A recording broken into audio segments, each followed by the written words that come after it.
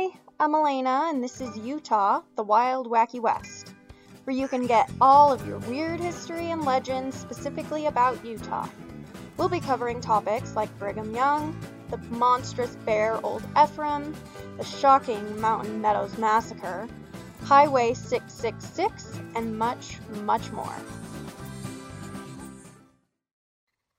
Today, we're going to be talking about the legends surrounding Mount Timpanogos. So, if you don't know, Mount Timpanogos is one of the most famous mountain hikes in Utah. So, we're going to get into some of the history about it. It was formed about 340 million years ago, and it's made of limestone. There's a couple different ideas of how it's got its name. So one idea is that it got it from the Timpanog Native Americans, and they were either a subgroup of the Shoshone or Ute. They lived around Mount Timpanogos at the time, so they might have been the reason why it's called Timpanogos. Another reason could be that it is named after Lake Timpanogos, which is now known as Utah Lake, and the mythical river that flowed out of the Timpanogos to the Pacific Ocean. And that river was called the Buenaventura River. And early explorers thought that they could use it as a highway, a river highway, to get from the central west all the way to the coast of California, so they could use it as a trade highway, but they found out real quick that it did not connect all the way to the ocean. The mountain itself is located in the Uinta-Wasatch Cache National Forest, and it is considered a national monument.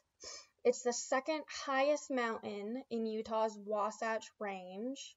Its elevation is 11,752 feet, so it's way high up there.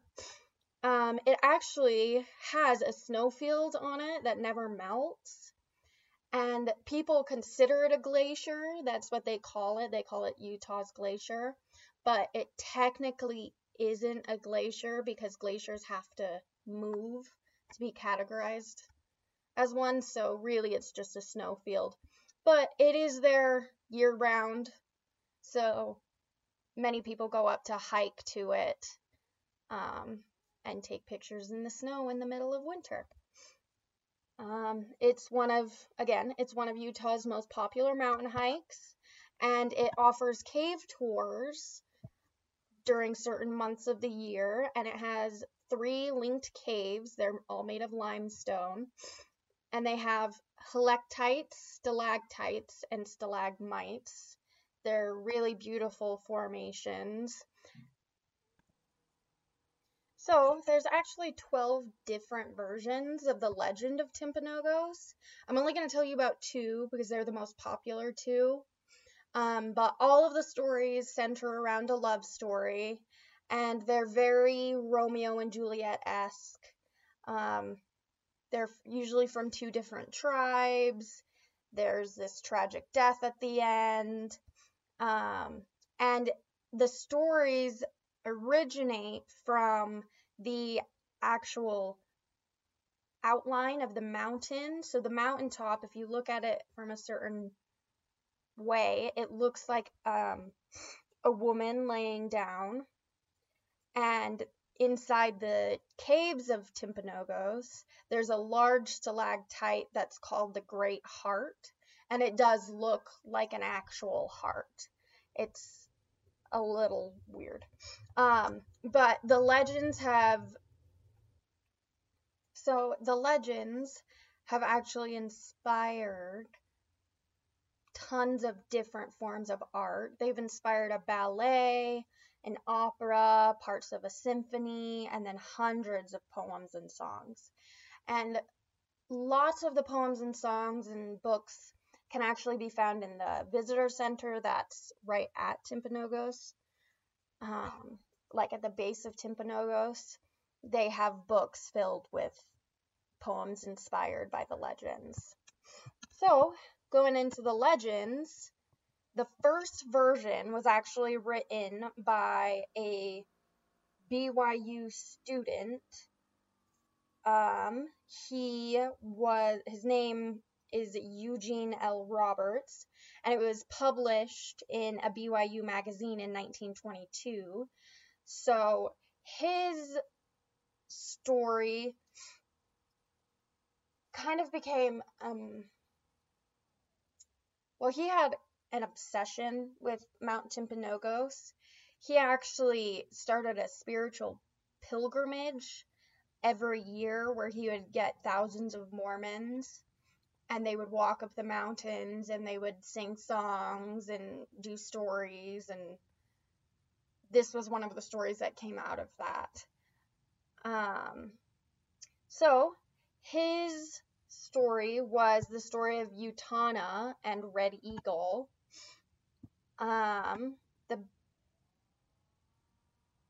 So let's go on to the story. Okay, so his legend wasn't about a specific Indian tribe. It was he just called them, it was just a native tribe. So every year in this specific tribe, a sacrifice was given to the god Timpanogos. And it was a sacrifice for fertile land, basically, so they would have a good year of crops. And one dry year, extremely dry year, they believed that the god was angry with them because they weren't having a bountiful year. And so all of the eligible girls in the tribe were blindfolded and had to choose a pebble out of a basket. And, of course, the chief's young daughter, Utana, chose the black pebble. So she was the designated sacrifice, and she climbed to the top of Mount Timpanogos and prayed to the god that he would accept her sacrifice.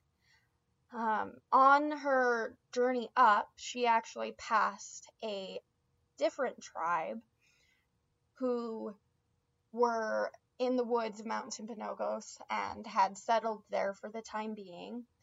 And there, the son of the chief of that tribe, Red Eagle, had seen her passing by and followed her up the mountain.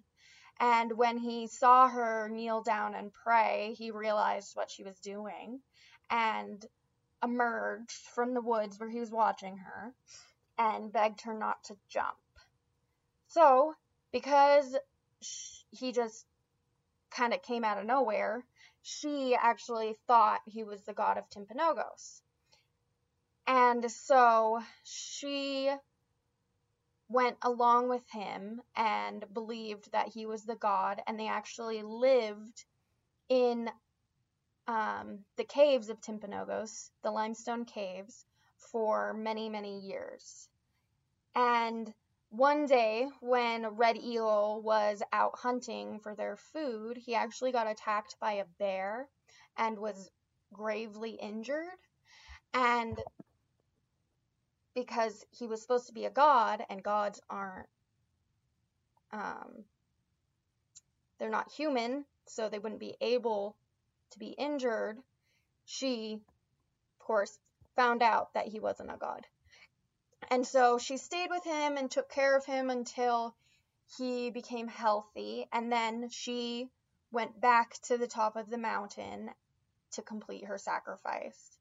And before Red Eagle could get to her, she prayed and jumped off the mountain and died.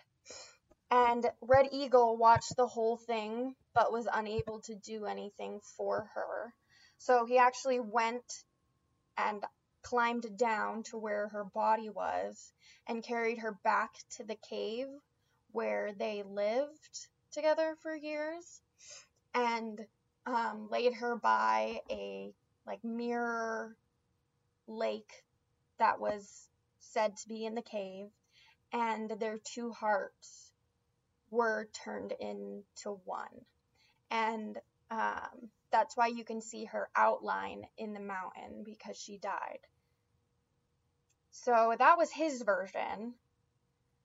The other version was the Nez Perce Timpanogos version. Nez Perce were a Native American tribe, and this version was actually the version that they used to make into a ballet, which still plays today, actually. So their version said that the Uintas were living by a silver lake, and they were bountiful in fish. They had really good years. They had an overabundance of fish, more than they would ever need. And then there was another tribe that lived in a different area away from them called the Nez Perce.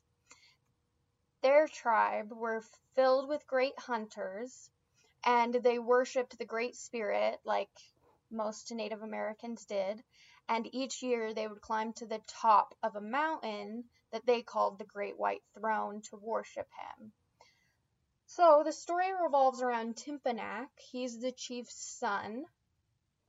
And one year, the Nez Perce had a year of really bad famine.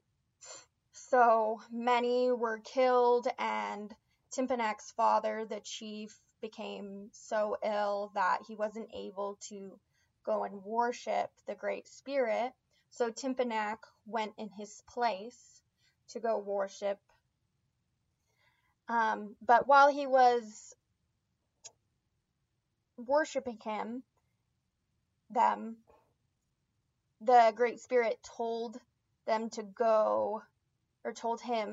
go south, because there was a tribe there that would trade his furs for fish. So he went south, and he brought many beautiful furs, because their tribe were great hunters, of course, so they were able to get furs. And he found the Uintas and traded the furs for fish. And there he met the Uintas' chief daughter, Euconagos. And he was instantly in love with her. She was instantly in love with him. And before he left, he gave her a beaded headband, and she gave him deerskin gloves, just kind of as saying, I like you, here's a gift. You know how it goes. So a couple years later, years go by, and Euconagos is old enough to marry. And instead of marrying who her father chose, which was usually how it went, she asked the chief to conduct a contest for all the men who wished to marry her, so she could hopefully marry Timpanak. And she actually sent a rider to tell Timpanak to come when the pussy willows bloomed, and to bring 20 fat ponies, which was the entrance fee for the contest. So actually, Euconagos made sure that Timpanak would be able to come, because she pushed snow onto the pussy willows every day so they wouldn't bloom before he could show up. So the day of the contest finally came, and an Arapaho, a Shoshone, a Ute, and a Hopi brave came, and they called all of the contest members braves, because they were the brave men who entered the contest. And Timpanak finally arrived, but he arrived last with very thin ponies, and people were instantly disliked him, because he had thin ponies, and Euconagos kind of obviously was into him, so he wasn't very well liked from the start. So the contest had 3 parts to it. The first part was an endurance test, and they made him run around the Silver Lake, or they made the contest braves to run around the Silver Lake that the Uintas live by. And during the test, the Arapaho actually fell and drowned in the lake. And the other Braves, the other contest members, all believed that Timpanok had purposely pushed him in, even though it was an accident. So when they got back from the test, Timpanok was immediately bound with rope and put in the chief's tent, and everyone was trying to decide what to do with him. During that time, Eukonagos actually came and freed him and told him to take one of their ponies to run away and be free because she was scared they might kill him. But he said that he wouldn't run because it would be dishonorable. And because of this, it kind of was in his favor, because the chief decided that they wouldn't punish him too severely, but he would be disqualified from the contest. And when they disqualified him, he declared his love for Eukonagos, and she declared his love for him. And so I guess it doesn't really say how, but I guess they decided that he could do the contest because they were in love with each other, so they might as well give him a chance. So the next test came, and it was a hunting test to prove that they would be able to feed their wife no matter what, because they had to hunt and find food without any weapons. So the Shoshone was able to get a rabbit, and the Ute got a pheasant. The Hopi came back with a deer, and Timpanok actually was gone for 3 days during this trial, but he got a buffalo that was so large he wasn't able to carry it himself, and it fed the entire tribe. So he obviously won. It was a very big deal. The last test was a climbing test to the top of a mountain where Eukonagos would be waiting, and the first one who got to the top of the mountain would be able to claim her as their bride. So Eukonagos was really confident in Timpanok because he had to climb mountains all the time because he would yearly to worship the Great Spirit. So he already had a great climbing effort, so she wasn't super worried about him. But the contest was supposed to start when the moon was like at the highest point in the sky, but the Ute and the Shoshone actually started sooner than the contest said, and they were waiting for him on a ledge when he finally reached there. So he climbed up, and they were there waiting for him, and they actually pushed Timpanok over the ledge, and he fell to his death.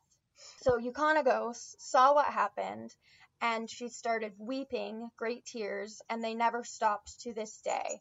People say that her tears still fall down Provo Canyon, and they actually call this Bridal Veil Falls.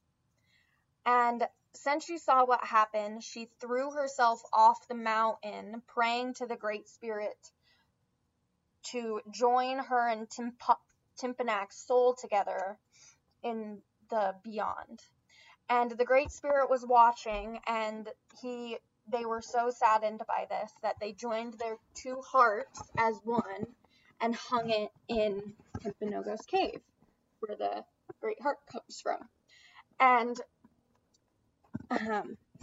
they also put Eukonagos to rest on the mountaintops for eternity. And some people still call her the Sleeping Maiden. That's the outline of the woman in the mountains. So yeah, that is the legend of Timpanogos. Sorry it was kind of a short one, but it was my first, so go easy on me. And I hope you enjoyed. Thanks for listening.